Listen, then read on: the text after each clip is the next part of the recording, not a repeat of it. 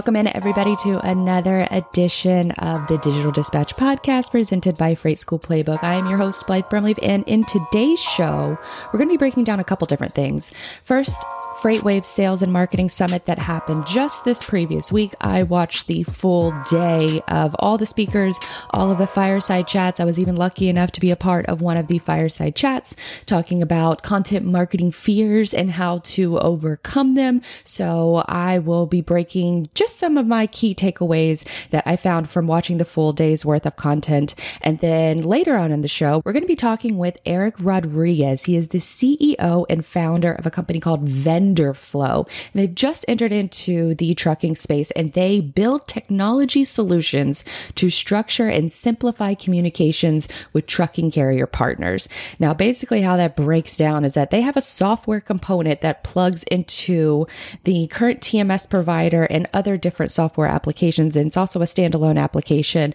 that they built around the biggest issue of brokers booking loads, and that's the communication aspects.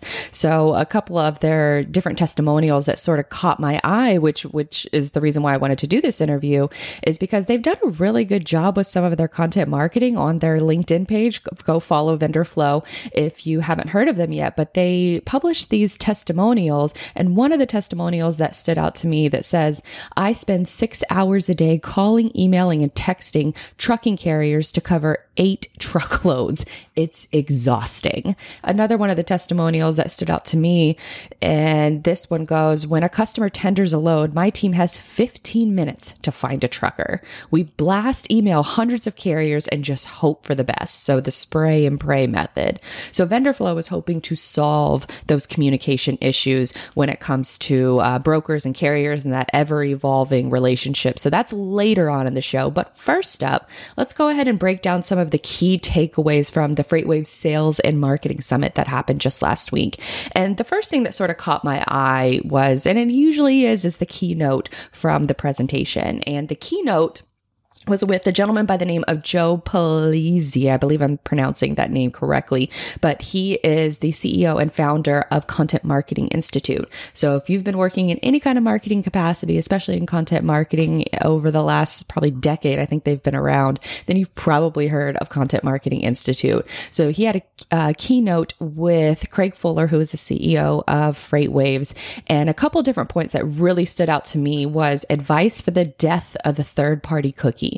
So if you don't know what a third-party cookie is, it's basically the little tracking pixel that Google Analytics, Facebook, LinkedIn even all has these different tracking pixels that you place on your website in order to sort of really nail down who's interacting with your site, how they're interacting with it. And this third-party cookie and the evolution of how it's evolved is basically ever since the invention of the internet, we've, as marketers, have been able to glorify the use of the third-party cookie in order to help better attribute and create our marketing campaigns. That cookie is going away. Privacy laws, concerns are ever increasing. And the EU just passed this, I think it was just last year, GDPR, which is a major privacy overhaul. And then California Privacy Act, which was passed last year, I believe, too.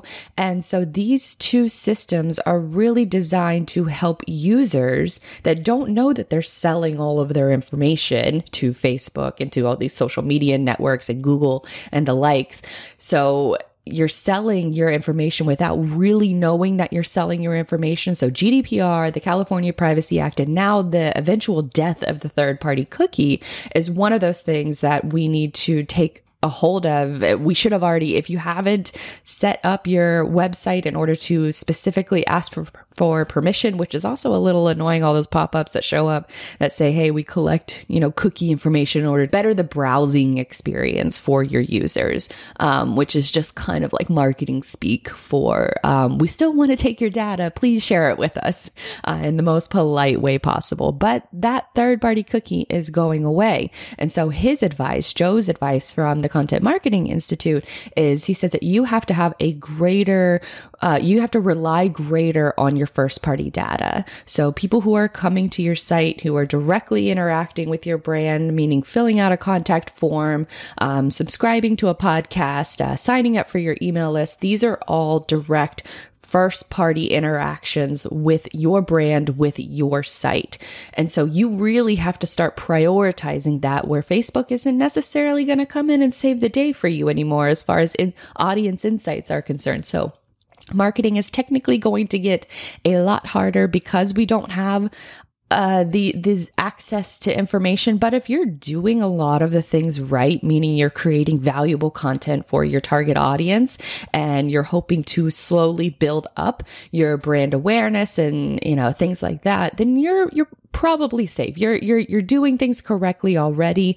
This is really designed for the people who are not doing the things correctly, who are taking your information and selling it out to all these different data farms, these different, like the Cambridge Analyticas of the world, which if you've watched The Social Network, you know exactly who I'm talking about. The people who take your data and use it maliciously or use it in a way that you haven't explicitly given them permission to use. So if you're doing things the right way already, you don't necessarily have to worry about the death of the third-party cookie. But if you haven't started collecting email addresses on your site, if you haven't started opening up those direct communication channels, if you don't have a website yet, and if you don't have an email list, then those are two priorities that you really need to focus on.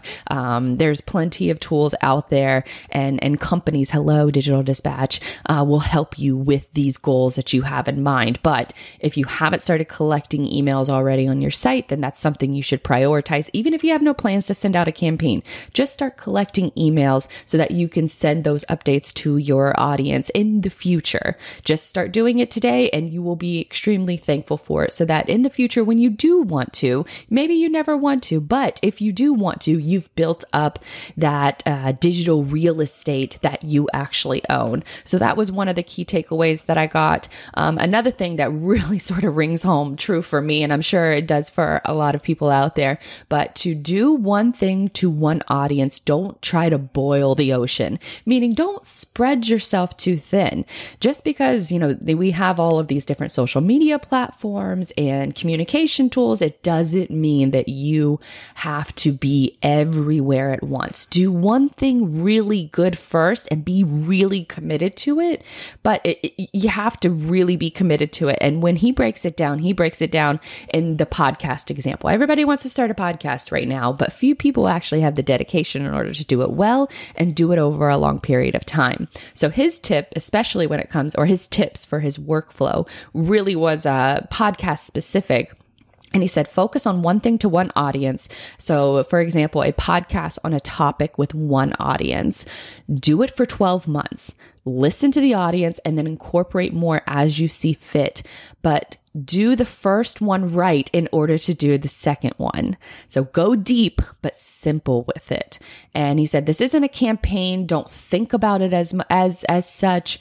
And your content is sort of the promise to your customers. So I thought that was a really good breakdown of trying to do one thing really well first, and then later on incorporate more things as you get really good at the first one. Now, the next one on the list is during these keynotes and during these fireside chats, FreightWaves does a great job of having live broadcast entertainment that goes on throughout the day that sort of breaks down everything that you just heard, or maybe you didn't hear because you were working during the day and didn't have time to watch all of these keynotes and fireside chat. So, but one thing that they said on Put That Coffee Down, which I thought was great, and it says, does it matter how much tech you throw at something? And this was a chat with Zimbles, which is a lead sourcing tool. So their chat with Zimbles, and their CEO had this to say: it doesn't matter how much tech you throw at something if you didn't get the foundation right first. Your data is key to getting the foundation right.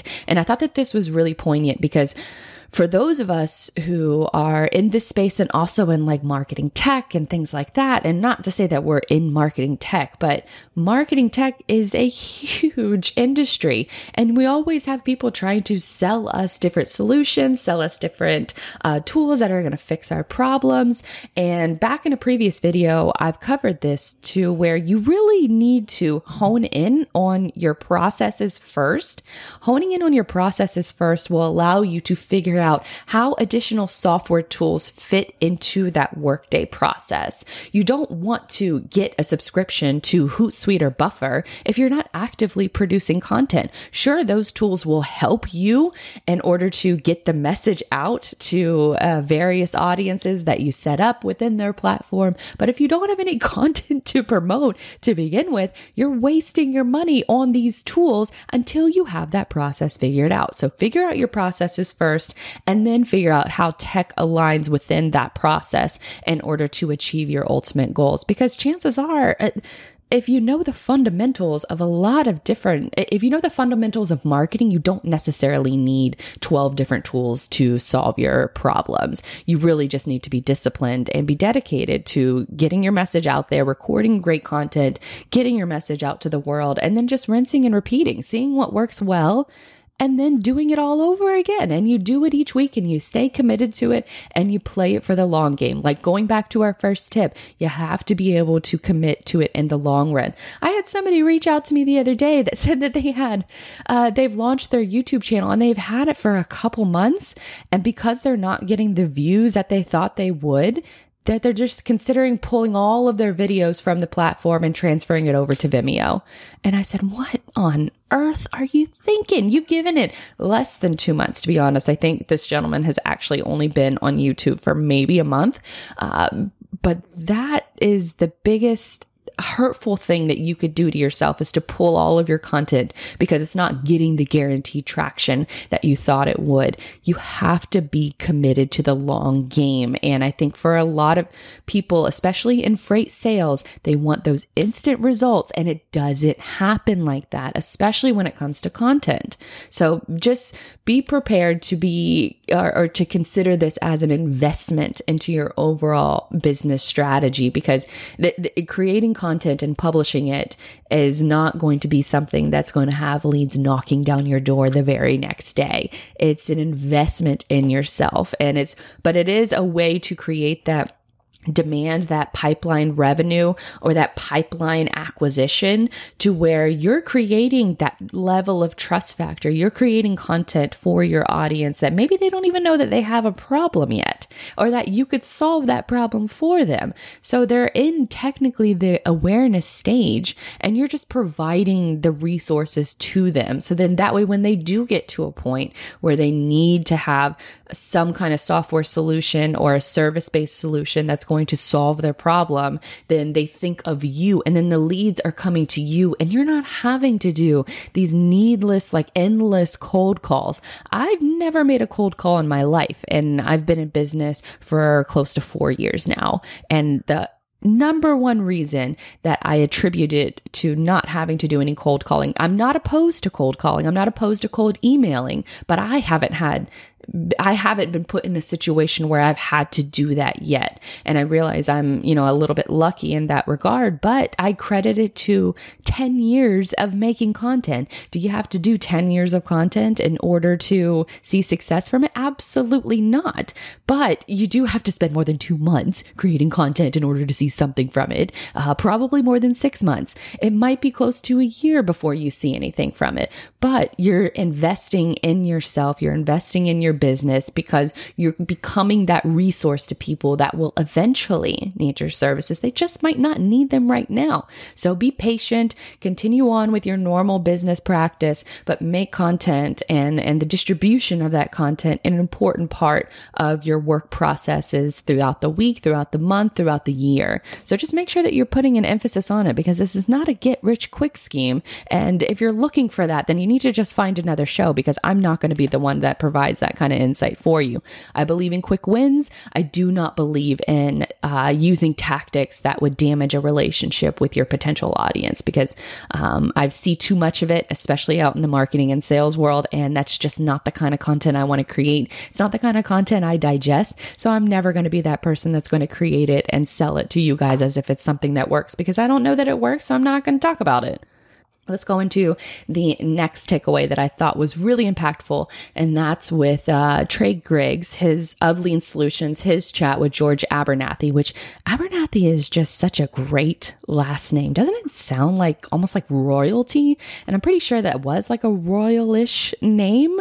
So that's just side tangent. But their chat I thought was really, really great because Trey comes with the perspective of he's going to go in for the long game mindset. So sort of piggybacking what we just talked about. That's really what he focuses on. And that's what his company also focuses on too, is that long-term investment into creating different tech marketing solutions, all that good stuff. Staffing solutions, I think, is where they primarily focus. But he talked about how cold calling has changed. And he said that you want to connect with somebody first, provide value first before you ask something of someone else. So his biggest tactic, especially during 2020, has been to connect with people on LinkedIn, to participate in his weekly Street Crew lunches that he has, which if you looked at my top, the best content in logistics post, which I'll also link to in the show notes in case you missed it. But his show is a great example of how you take something that was such a pivotal part of our business structure, and that was going out to lunches, going to networking events and things like that. And he transitioned that into online. They're not selling anything on this lunch. It's a casual conversation as if you were having a happy hour lunch with people. So his chat was really insightful. And he had one tip that I suffer from, and I didn't really even think about it. I always just try to look at the camera, but he said to take your camera, put it on. Most people have their camera attached to the top of their computer screen. And if you're doing that, then to take the video of whoever you're chatting with and put it directly put that window directly under the camera. So then that way you're actively looking at the camera, and it looks like you're looking at the person too. So for me, because of the way that I have my structure set up, I have to remember that right now I'm looking at my notes, but I have to look at my notes really quickly and then look back at the camera. And so just keep that in mind whenever you're chatting to people, that sometimes it can come across as, especially if you're on a one-on-one call, it looks a little off when somebody is just looking at another screen, which I'm guilty of this, of course.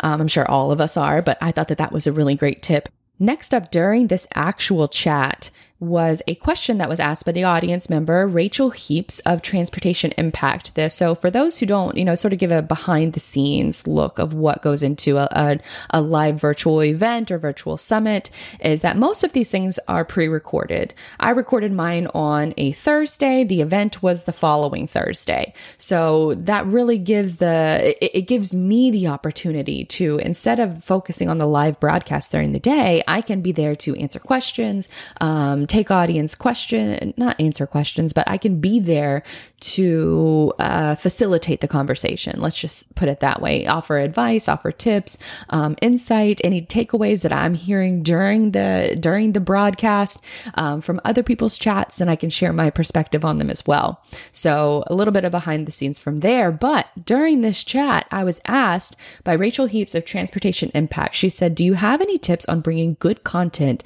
to our personal pages?" Meaning LinkedIn. And this is one of my favorite tips. And if you follow a lot of different marketers, you will see that they're doing this on different platforms where they're taking short clips. And the idea is that the audience has time to watch a short 2 to 5 minute clip. Most people, when they look at, say, a 2-hour broadcast or a 2-hour podcast, and they say, I do not have time for that. But if they watch a clip, it could be enticing to them to go back and listen to the entire show. YouTube does a great job with this, because for a lot of people, they'll look at, like, say, a Joe Rogan podcast, who I know he's not on YouTube anymore. He's Spotify exclusive. But what he does is, and I like to call it the Joe Rogan method, but the Joe Rogan method is that you have a full broadcast, and that broadcast appears on one channel. It could be anywhere from 2 to 3 hours for this show. And a lot of people, myself included, will look at that and say, that is entirely too long. I'm not going to watch that. But he has a separate channel called JRE Clips. And using the clips, it's anywhere from 2 minutes to 15 minutes long for these clips. And if it's enticing enough, then you're watching it, and then the YouTube algorithm will automatically suggest another clip from that same show. And then before you know it, if the clips are really done well, then before you know it, you've watched the entire broadcast and didn't even realize it. So the 2 to 3, even 10-minute long clips that you can upload to these different social media channels creates that it gets rid of the barrier of entry to the long form content where you create that level of interest ahead of time. So then that way, when somebody looks at, say, a 2-hour broadcast, they're no longer intimidated by the fact that they have to spend, an hour finding out if something is going to be worth it or not. In this case, they watch a short clip and they find out if it's worth it or not to them to listen to the rest of the broadcast. So I take this and I apply it to LinkedIn. I apply it to Twitter. I've tested it on Instagram. It's kind of okay on Instagram. I don't really recommend it on Instagram, to be honest. YouTube is where the algorithm is super powerful. So in that instance, and also LinkedIn, I definitely have to promote LinkedIn here because they've done a great job with promoting a lot of their video content. And these platforms are looking for video content. They are looking for those direct uploads. They don't want to send their traffic away to another platform, to a third-party vendor. They want users on their platform. So if you can provide a short I think LinkedIn has a cap at 10 minutes. So if you provide a clip that's under 10 minutes and it's just talking, it doesn't even have to be a clip. That could be your entire show. So as long as you're doing that and providing value to your audience, then that's something that you should be promoting to your personal pages. And then from that aspect, you can promote them to something else, say using the comments in order to send them to another product, another landing page, or to the full show. It depends on what kind of content you're promoting. But I always suggest that you promote things to your personal pages first, and then use the company page to share the content that really resonated with the audience. So in this case, you're using employees to promote your company on your behalf, but they're doing it in their own way. They're using it with content that maybe you've already provided to them, but those clips are an easy barrier of entry in order for someone to be first introduced to what you're talking about and the services or product solutions that you provide. So that was one quick tip that I wanted to definitely share with you guys.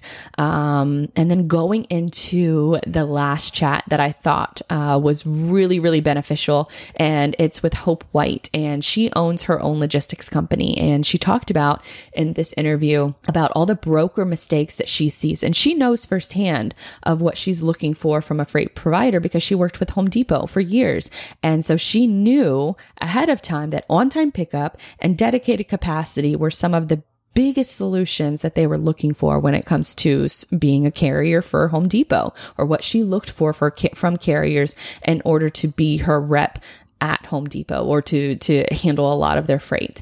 And so when she got on the other side of the business, she already knew the problems that her customers were already facing. And so she had a few tips for the brokers out there that she sees as far as like the mistakes that they're making. And she said the first one is they don't understand supply chain and how it all works together.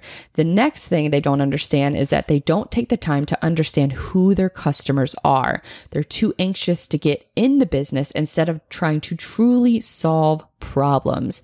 And she specifically said, you are a solutions provider. You should know the answer to their problems based on the information discovered in the research phase.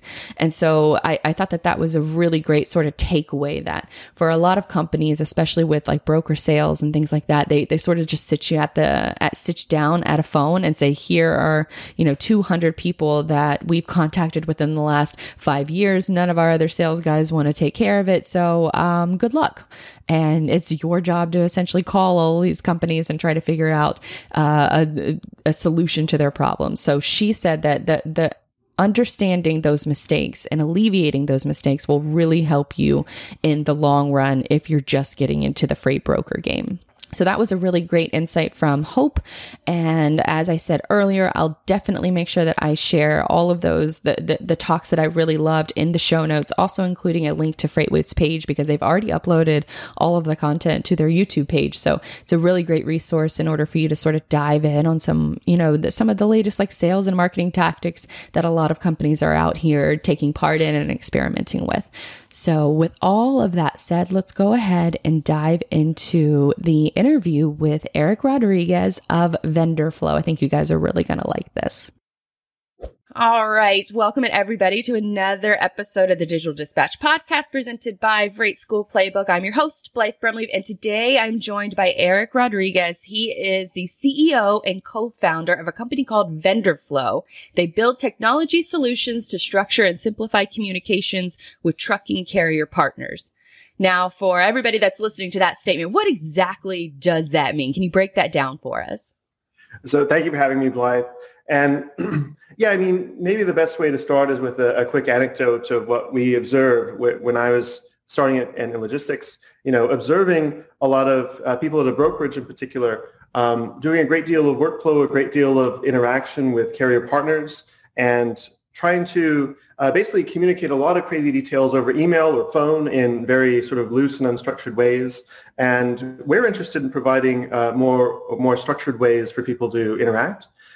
So we think we can do a lot to improve the efficiency of these folks and also create a framework for interacting with partners. So to actually deepen those relationships between these, for example, a broker and a carrier partner. And now you mentioned and we were talking in the pre-show meeting that you want to actually keep the human element involved in communications. Why is that so important in a world where we want to automate everything?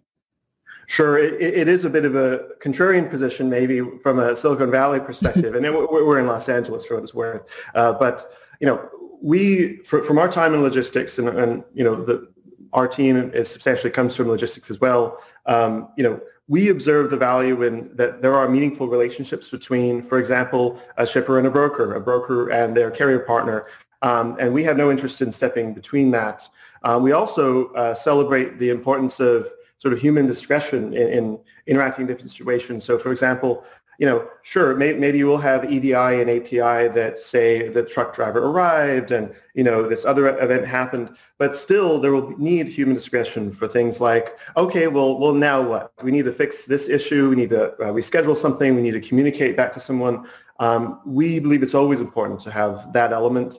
We think technology should play a role of empowering people to be more efficient in their role, take away from any rote type of workflows where, maybe they have to copy paste a million times from a spreadsheet into an email. Well, that's no fun. And I think it's reasonable to automate something like that. But the fundamental human role and relationships, we have no interest in impeding. Yeah, we see a lot of value there. So when somebody, let's say that I'm a carrier, I'm a shipper, and I am browsing your website, what is the first, I guess, sort of, I guess, a demo run through? What are the problems that you're trying to solve, I guess, for each use case?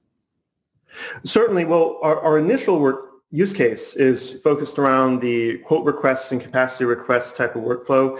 So, we'll see stories where, a shipper will send an email out to 9 brokers saying, hey, you guys, please offer a rate for point A to point B going out in 2 days. That's an example of a manual workflow that's expressed loosely typed in email or maybe over phone, where we see an opportunity to structure that interaction so they could fire off a more professional branded experience to these parties where they can respond by basically click a link, put a bid, put it back, and then the person who requested that bid can see in an organized fashion where everything is, as opposed to now my inbox is a mess. I sent this big email out, people are replying, they're saying, is it still available? Like, what's going on? And to us, that seems like sort of a stressful experience and a somewhat crazy experience. We observe operating in logistics to be sort of chaotic enough sometimes in terms of trying to react to all these things. The inbox would drive anyone nuts, or it would drive me nuts at least. Yes, to see all these events going through.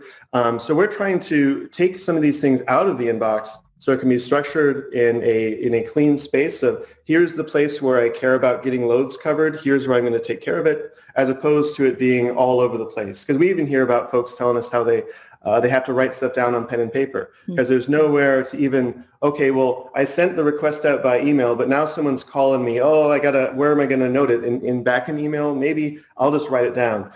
We're trying to offer people a way to sort of reduce that level of chaos there. So are users logging into VendorFlow's website, or are you, say, a connector or a filter system that's put in place inside their email communication? Yeah, that's a great question. So it's primarily a Chrome extension oriented app. And, we find that to be pretty differentiated in the space in that from the particularly brokers that we spoke to, many of them will use Outlook or Gmail for the email, but virtually all of them are using the Chrome browser. And in our opinion, the new desktop, the old desktop is a physical desktop, yes. And then the next stage of desktop is sort of your computer desktop, whether it's PC or Mac. But in our observations, a lot of operations folks, they're spending time in the Chrome browser.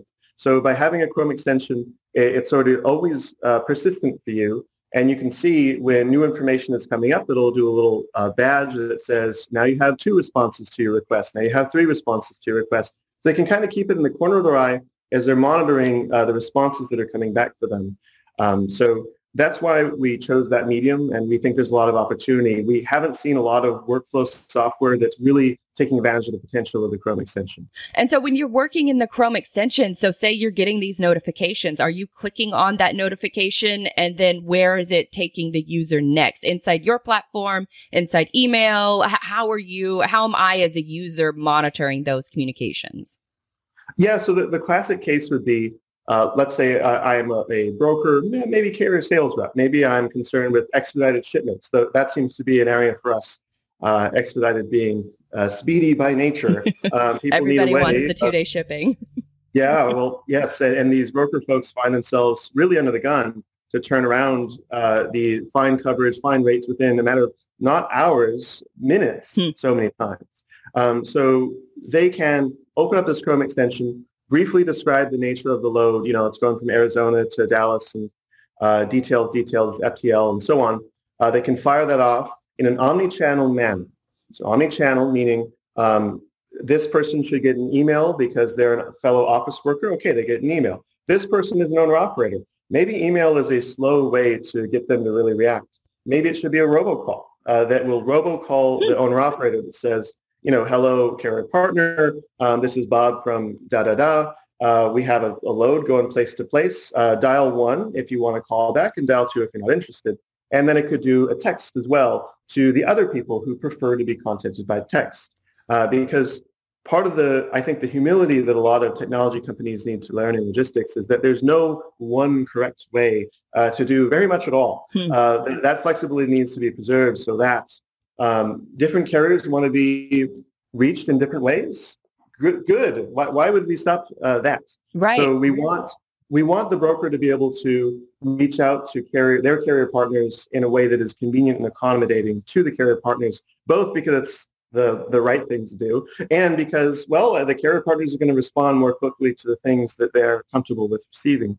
But the point is, it'll cast this net, it'll send it all out to their carrier partners, and the carrier partners will have a means of responding by maybe clicking a link and putting in their bid or saying, I'm unavailable, I don't do that lane.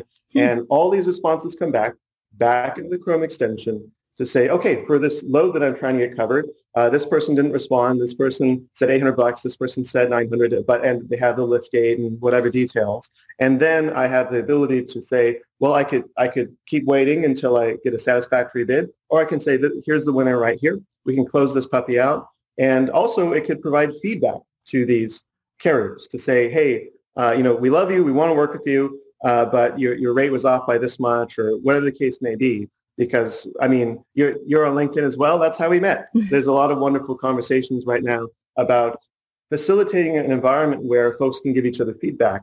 And we're interested in going in that direction as well. So sorry, I might have weaved in and out a few directions there, but giving you some of the story. Yeah. No, I definitely appreciate it because especially from a use case perspective, you highlighted on the communication preferences that everybody has, and they're all different. how are you, is the broker setting up those communication preferences based off of previous conversations that they've had with maybe carriers, or are the carriers able to set up their own communication preferences? Yeah. And how does that sort of work? So there is a technology journey there. I mean, we are a relatively young company, and today, really the broker would be, or the broker user would be in control of that. We're interested in pursuing TMS integrations, where to the extent that preference already exists, it can be sort of inherited into our system to just acknowledge that. But we also do want to create an experience for the carriers to really declare and take control of this and declare their interests of what lanes they prefer and how they wish to be contacted. Now, it's worth emphasizing that a carrier does not need to create an account in our system environment. That would be too much friction. We want this to be as natural and as easy to interact with as email or phone or whatever normal channels there may be. No, definitely. Because that was my next question, is if a carrier maybe has to sign up for your platform, they might be a little bit apprehensive because they have to go through that extra friction level step, like you said. Now, when we originally got connected, you had sent me what you're calling workplace confessionals, which I love because it highlights the problems that are going on and the solutions that you're trying to solve. And a couple of these that you've released so far is the first one. It says, I spend 6 hours a day calling, emailing, and texting trucking and carriers to cover 8 truckloads. It's exhausting. Can you walk me through, I guess, a little bit of what your market research entails to find out quotes like that? Because I read that quote and I feel them on a personal level. I would never want to be a dispatcher because I know what they have to go through. So kudos to you guys for helping to solve those problems. But how did you go through the process of even finding those issues out? I know, I appreciate that a lot. And it's part of the learning in being effective, I suppose, in interacting with prospective customers, inviting them to tell their stories, inviting them to talk about challenges that they have, and trying to listen as much as possible. I know it's a bit cliche, but I do think that folks, including myself, need a reminder on this because, of course, I just want to get right in there and say, like, oh, here's the product, you're going to love it. And whenever I do that, usually it's like, well, I don't know, would I? But when I invite them to talk about their story, they can really connect the dots themselves rather than me telling them what the dots are or something like that. So that's a big learning. But no, it's been wonderful hearing people's stories. I can relate personally. I've certainly performed workflows where I'm like, oh boy, I know this is pretty inefficient, but there's nothing I can do. There's no real tools I can use. So, oh well, here we go. But yeah, we like to acknowledge that. I think it's humanizing. I think it's relatable to a lot of folks. Just to give you a couple. Oh, well, it's worth actually noting the example you just gave, right? It takes 6 hours to cover 8 loads. It's funny, and I'll be honest, it's a bit of a prism. Some people responded saying, hey, I'm an independent broker. If I can cover 8 loads a day, that's good money right there. And fair point. Absolutely a fair point. Now, the perspective this came from was from not an independent broker who's benefiting from the commissions, just sort of a daily employee and the supervisor. But it was really to emphasize that it's not so much that particular individual is spending their time on the whole journey of logistics. They're spending their time Googling and calling and texting and emailing. And imagine trying to cover, let's say, 6 loads at a time that are all outstanding. So you're getting responses back from people about different loads on different channels, some on phone, some on email, some on text. That's pretty stressful and that is pretty exhausting. And we'd like to believe that person can, don't quote me too hard on this, but instead of it taking 6 hours, maybe it can take 4 hours, things of this nature, by substantially saving this manual effort and chaos and feeling of disorganization in having all these responses coming back through all different places. And so have you, I guess, found yourself, you solved a few problems in particular after your conversations with your during your market research phase. Are there problems that you want to solve in the future that you guys haven't solved yet? Oh, just a couple. No, there's a lot we're very excited to do. I mean, our development philosophy is to do a good job at one or two things, not get ahead of ourselves. I think a lot of startups in particular, I've been in venture-backed startups for pretty much my whole career, have a tendency to get way ahead of themselves to sell things that don't fully exist yet, even sometimes.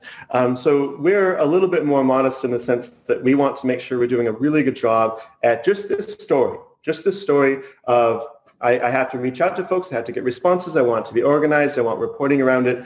It's incredible the amount of depth just in that one topic. Now, there's, of course, the temptation of building sort of TMS-style capabilities and just going, why not do it all? Well, we don't want to build a TMS, and we don't intend to build a TMS. No disrespect to TMS. We see ourselves as a layer that adds upon TMS, a layer that basically interacts between parties regardless of which TMSs they are or are not using. Because sometimes interactions with carrier partners can be a little more one-off, right? I mean, are you going to set up you're going to spend 2 months setting up EDI with a carrier partner who's going to do one spot load ever? I don't think so. I think there are more sort of casual tools that are needed for people to quickly be able to interact without all this setup and configuration to interact together. But we see a great deal of opportunity in communications in general. Thus, our emphasis on omni-channel, the email, SMS, and robocall, where we can imagine a lot of interactions throughout logistics that could benefit from this type of interaction between parties. We see a lot of opportunity around broader sort of chat and communications as well. In that, if you're a carrier, you have to use this broker's TMS app and this broker's marketplace app and this other TMS's app to do this load and to do that load and to do that load. And I think most folks would acknowledge like that can't possibly be sustainable, can it? For carriers to have to just use a vast mix of very similar but not the same tools on a regular basis. We're interested in building more of a connective tissue, if you will, where it's agnostic to TMS, so that a carrier can work with their customers through one interface, and a customer can work with their carriers through one type of interface. So that's what we're interested in, and that's the opportunity we see. And you mentioned that I would imagine that fragmentation is a big crux of the industry right now. There's been a lot of technology that's come into the industry in the past few years. Would you say that the fragmentation is the biggest problem, or what are the other, I guess, biggest issues that you see within the industry? Yeah, I mean, fragmentation is very plausibly the biggest problem. And I think one illustration of one piece of evidence is the fact that email is still so heavily relied upon for very chatty interactions. Writing an email that says 10-4, for example. I'm not faulting the person who said 10-4. Those are the tools they have. They're going to do their best. Respect, absolutely. But I would argue that it is a technology failure, and it is a sort of industry fragmentation failure of sorts. Every time someone has to write a loose email and just sort of send it at someone in that manner, I don't think anyone really wants to do that. I think it's the workaround for a lack of better interaction capabilities. That's a good way of putting it, because like you said, it's one of those things where they live and die by emails. So if their email goes down, then they're out of business, for the day, at least until their email comes back up. Now, during your market research process, you said that you developed a false sense of confidence and it drove you to pitch the product, assuming it'll fit and being surprised when it didn't click with the prospect. How did you, if you had a chance to do market research over again, how would you address that problem? No, it's a great learning. And as I say, this is something I'll probably need to be reminded of on a regular basis. I don't think you just learn these things once and that's the end of it. With this type of topic, I think I would have traded. So let me explain. So, early days, we had a great number of people who were saying, this is awesome. Good job. Keep doing it, which is good. I would have traded all of that for one or two partners to just link arms with us and say, we are going to march this across the finish line until we are able to adopt this and use this. So I think the mistake we made was we built something that was generally in the neighborhood, interesting to a lot of people, but it didn't really nail it with anybody. So we learned after sort of those close but not quite type of heartbreaking interactions, right? to say, okay, but you do have a fundamental need here, yes? Well, yes. Okay, so can we please work together on this? Doesn't mean we're going to take up 10 hours a week of your time. A check-in, once a week, every other week, right? To make sure that, because there's a cultural challenge where technology folks frequently miss the boat. And I think, I suspect a decent number of logistics folks would kind of nod their head at that comment, which is that, technology folks always have their idea of a solution. I'd like to believe it's usually at least in the ballpark. We need to work closely with the folks who are in the trenches doing this to really cross the finish line with anything to solve people's problems. Because at best, we're an arm's length distance away from the action. And the closer we can be, the more successful we will be in solving folks' problems. So that's where we want to be. And how often are you having, I guess, these conversations with the people that are in the trenches? Is it on a regular basis? Is it maybe weekly, monthly? Break that process down for us. It's a funny balance because, as a selfish actor, of course, I want to talk to them all day long, right? But they have a job to do, and some folks might notice it's been a hell of a busy season lately. So there's a balance there, and we need to respect that as much as we can. We do our best to make sure we have a pretty clean agenda, so we're using their time as well as possible. We're making sure, they shouldn't have to teach us the absolute ABCs of logistics. We should be able to come decently prepared to have a productive conversation.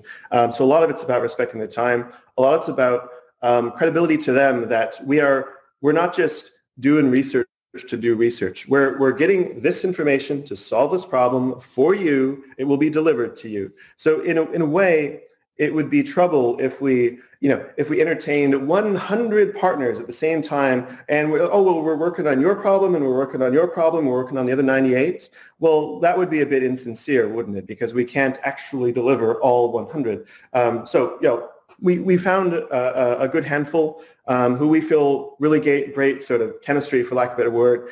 We have a lot of fun. It's not, some good jokes and fun with them. And, that's the way we like to work with folks. And if folks want to spend time with us like that, we love to hear it. And you said something curious that you don't want your customers or your partners to be able to explain logistics to you. So how did you learn about the world of logistics? How did you stumble upon this industry? Sure. Well, I'm certainly no expert. I've been in it for, let's call it 3 years now. And wow, I learned a lot, and wow, is there a lot more to learn, right? So how do we get into it? Well, it's funny. I mean, I've been in sort of enterprise B2B software for the vast majority of my career in tech. And I've worked with other sort of operations orgs about not logistics. One was about like clinical research and working with patients and stuff, where they had their workflows too, right? They had to do emails and phone and so on. So I'd like to believe I'm broadly familiar with these types of challenges. But just a contact I knew in the industry kind of brought me in at Next Trucking down in El Segundo in Los Angeles. It was a wonderful opportunity to learn a lot from the folks in the trenches there, all in the same building. Thankfully, this is pre-COVID. It would be a little harder today, let's be honest, to really, learn right there with them in that way. But I'll be honest, I'll admit this, even if it makes me look bad. I had never heard the word drayage in my life before joining Next Trucking. So it's been a journey, but I think it's important for especially technology folks to have a degree of humility with how they're approaching these things, because it's very easy for the tech person to say, oh, well, obviously you should just do this. Mm-hmm. And then usually the logistics person will say, okay, well, here's reason A, B, C, why it's just not that simple. So it's a wonderful dance or partnership to have with these folks. And so when you went, you work at a logistics company, and then you move on to that moment that says that you want to be a co-founder of a company in the logistics space. What was that? What did that process, that moment look like for you? What was the catalyst? Well, a lot of it is my business partner, Greg Buyak. He's not on the call, of course. But yeah, I mean, we worked together at Next Trucking. We had a wonderful relationship, and that's half of it. I don't know if I would have started a company just totally solo, but the notion of having a super solid partner, you already know you can work great together. That's a hell of a head start. Because you might even have a friend who you've never worked with, where you could be great friends, but might not be great coworkers. So it's important to have those sort of that sort of understanding, right? So that was a lot of it. We observed opportunity in the industry that we think is massive. And we just love to be in it, just to hear about people's problems. It's so satisfying just to hear someone who said, yeah, before I did it and it took all this time and it was really annoying. And now I have this thing and it like helps a lot. And thanks. That really warms our heart. And we just love to be involved in those types of stories and solve these types of things almost for, love of the game, for lack of a better word. It's very compelling to us. So we see a lot of opportunity. So when you, first started reaching out, you started becoming more involved with the logistics LinkedIn community. How did you find out that community existed? Because to me, it kind of popped up really in less than a year. So I'm always surprised to find out how others find out about that community on LinkedIn. No, I guess that's lucky timing for me. I didn't realize it just happened to work out that way, I suppose. But it is true. I did make a concerted effort to focus on LinkedIn first, to get in front of people. I recognize there's a fair number of folks who aren't even really on LinkedIn yet, but I suspect the trend will continue in the direction you're suggesting. One little fun fact or tip that I found to be pretty interesting is just the ability to find prospects, invite them to connect, and LinkedIn lets you put that little note in there where you can say, hey, I'm in the industry, love to hear about your challenges and this and that. And that's been a pretty effective technique for us to just sort of build up that network initially. Because to be clear, that's a workaround from having to do the more proper messages where you have to buy the in-mails and this and that. So that was a pretty effective way. And it's a funny thing, once you have a number of people who you've interacted with, well, now you're second degree from all their networks. So it can be a snowball in all the good ways of just sort of getting more and more interaction. But the other element, if I can comment, is just joining the discussion. I'm not a naturally outgoing person, but seeing these threads where there's some wonderful stuff out there where I'm legitimately learning a good deal from folks just talking about, I guess I can't think of a good example right now, but they were talking about, spot market workflow, let's just say, and being able to comment and put yourself in public, so to speak, and they like it, they respond, other people kind of check you out. It creates a hell of a virtuous cycle.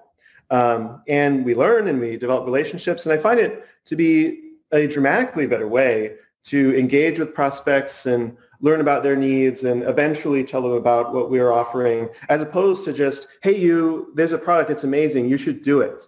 Most people don't react well to that, as you might be aware. So I find it to be a wonderful way to sort of naturally interact with people, to build some trust and build some relationships. And it's been great so far. I really like that approach. And it was that, I guess, that approach, concerted effort on your part? Were there other strategies that you were trying to take, traditional PR releases, maybe some influencer content, things like that? Or was LinkedIn pretty much your go-to? Yeah, we are very product and customer satisfaction biased in the sense that we want to work closely with people, develop the product to a certain standard, and probably the next standard is starting to publish things like case studies and testimonials. We like to be really close to that, if that distinction makes sense. PR, perhaps in the future, we'd love to start publishing some data in time. I think it'll be a really cool study. If you do a race between, if you do the robo-dial to 10 and you do the text to 10 and you do the email to 10, like how quickly do the responses come back? Which just don't get a response at all, right? I think there's a lot of fun, fresh data that we can publish that'll be really fun, and I hope people will take interest in it. So, and that's also why we've been sharing these sort of anonymous confessions that hopefully people find relatable as well. Yeah, absolutely. So you guys are taking, I guess, being able to analyze that data too. Can you provide that, or maybe in the future provide that data analytics to your customers and be able to say, hey, you might want to text this person a little bit more. You might want to email this other person a little bit more. They respond better to those communications. Right. So I appreciate you mentioning that, because I think I neglected to mention it earlier, which is, yes, this is it is a workflow tool, but the other very meaningful half is it creates a data framework, if you will, in that it's rather than a loosely written email or phone call, this is all structured data. It's San Francisco to Las Vegas, and these are the people who responded, and this is the rate, and it's also flatbed, and there's also liftgate. All of this type of data and details are being captured in a structured way. So our ability to provide reports straight back to the end user, of course, and also just broader industry insights or patterns to acknowledge, hey, it seems that this lane, for this lane, you're bidding it out to 10 people and you're getting 6 responses. That seems pretty healthy. For this other lane, you only have 2 carriers, and sometimes you don't get any responses. So it can sort of suggest like, hey, you seem a little light over here. Maybe you want to build up your carrier basis. And we could even come up with analytics such as, and we can predict that if you auction to 2 people, the average price might be $700. But if you auction to 5 people, the average price might be $680, right? So these are the type of analytics that, don't get me wrong, I think folks have a good handle on just through their grizzled years of experience. But there's also a great deal of data opportunity by structuring these interactions, because folks are losing out on this data. Because recognize that today, if you do it the sort of manual, traditional way over email and phone, you're a carrier sales rep, you call 5 people, you get 5 bids. Well, the winner will be recorded because that'll be kind of logged in the TMS, and that shipment will actually transpire. But what about these other 4, the 4 losers, for lack of a better word? That's data too. That gives you a sense for at least were those carriers interested, and how far of a spread of a price point was it really. Also, it could give a little visibility to sort of the management layer to understand, well, hey, I see that of the 5 bids you got, this one was, I'm getting it upside down in my mind. But basically, you awarded it to the one that's not the best deal. That's not necessarily wrong, right? Maybe it's because the one that's slightly more expensive, the service level is so good that it's justifiable. That's okay. But we're just creating a framework for that level of transparency so people can understand, like, what's going on here? What are the behaviors happening?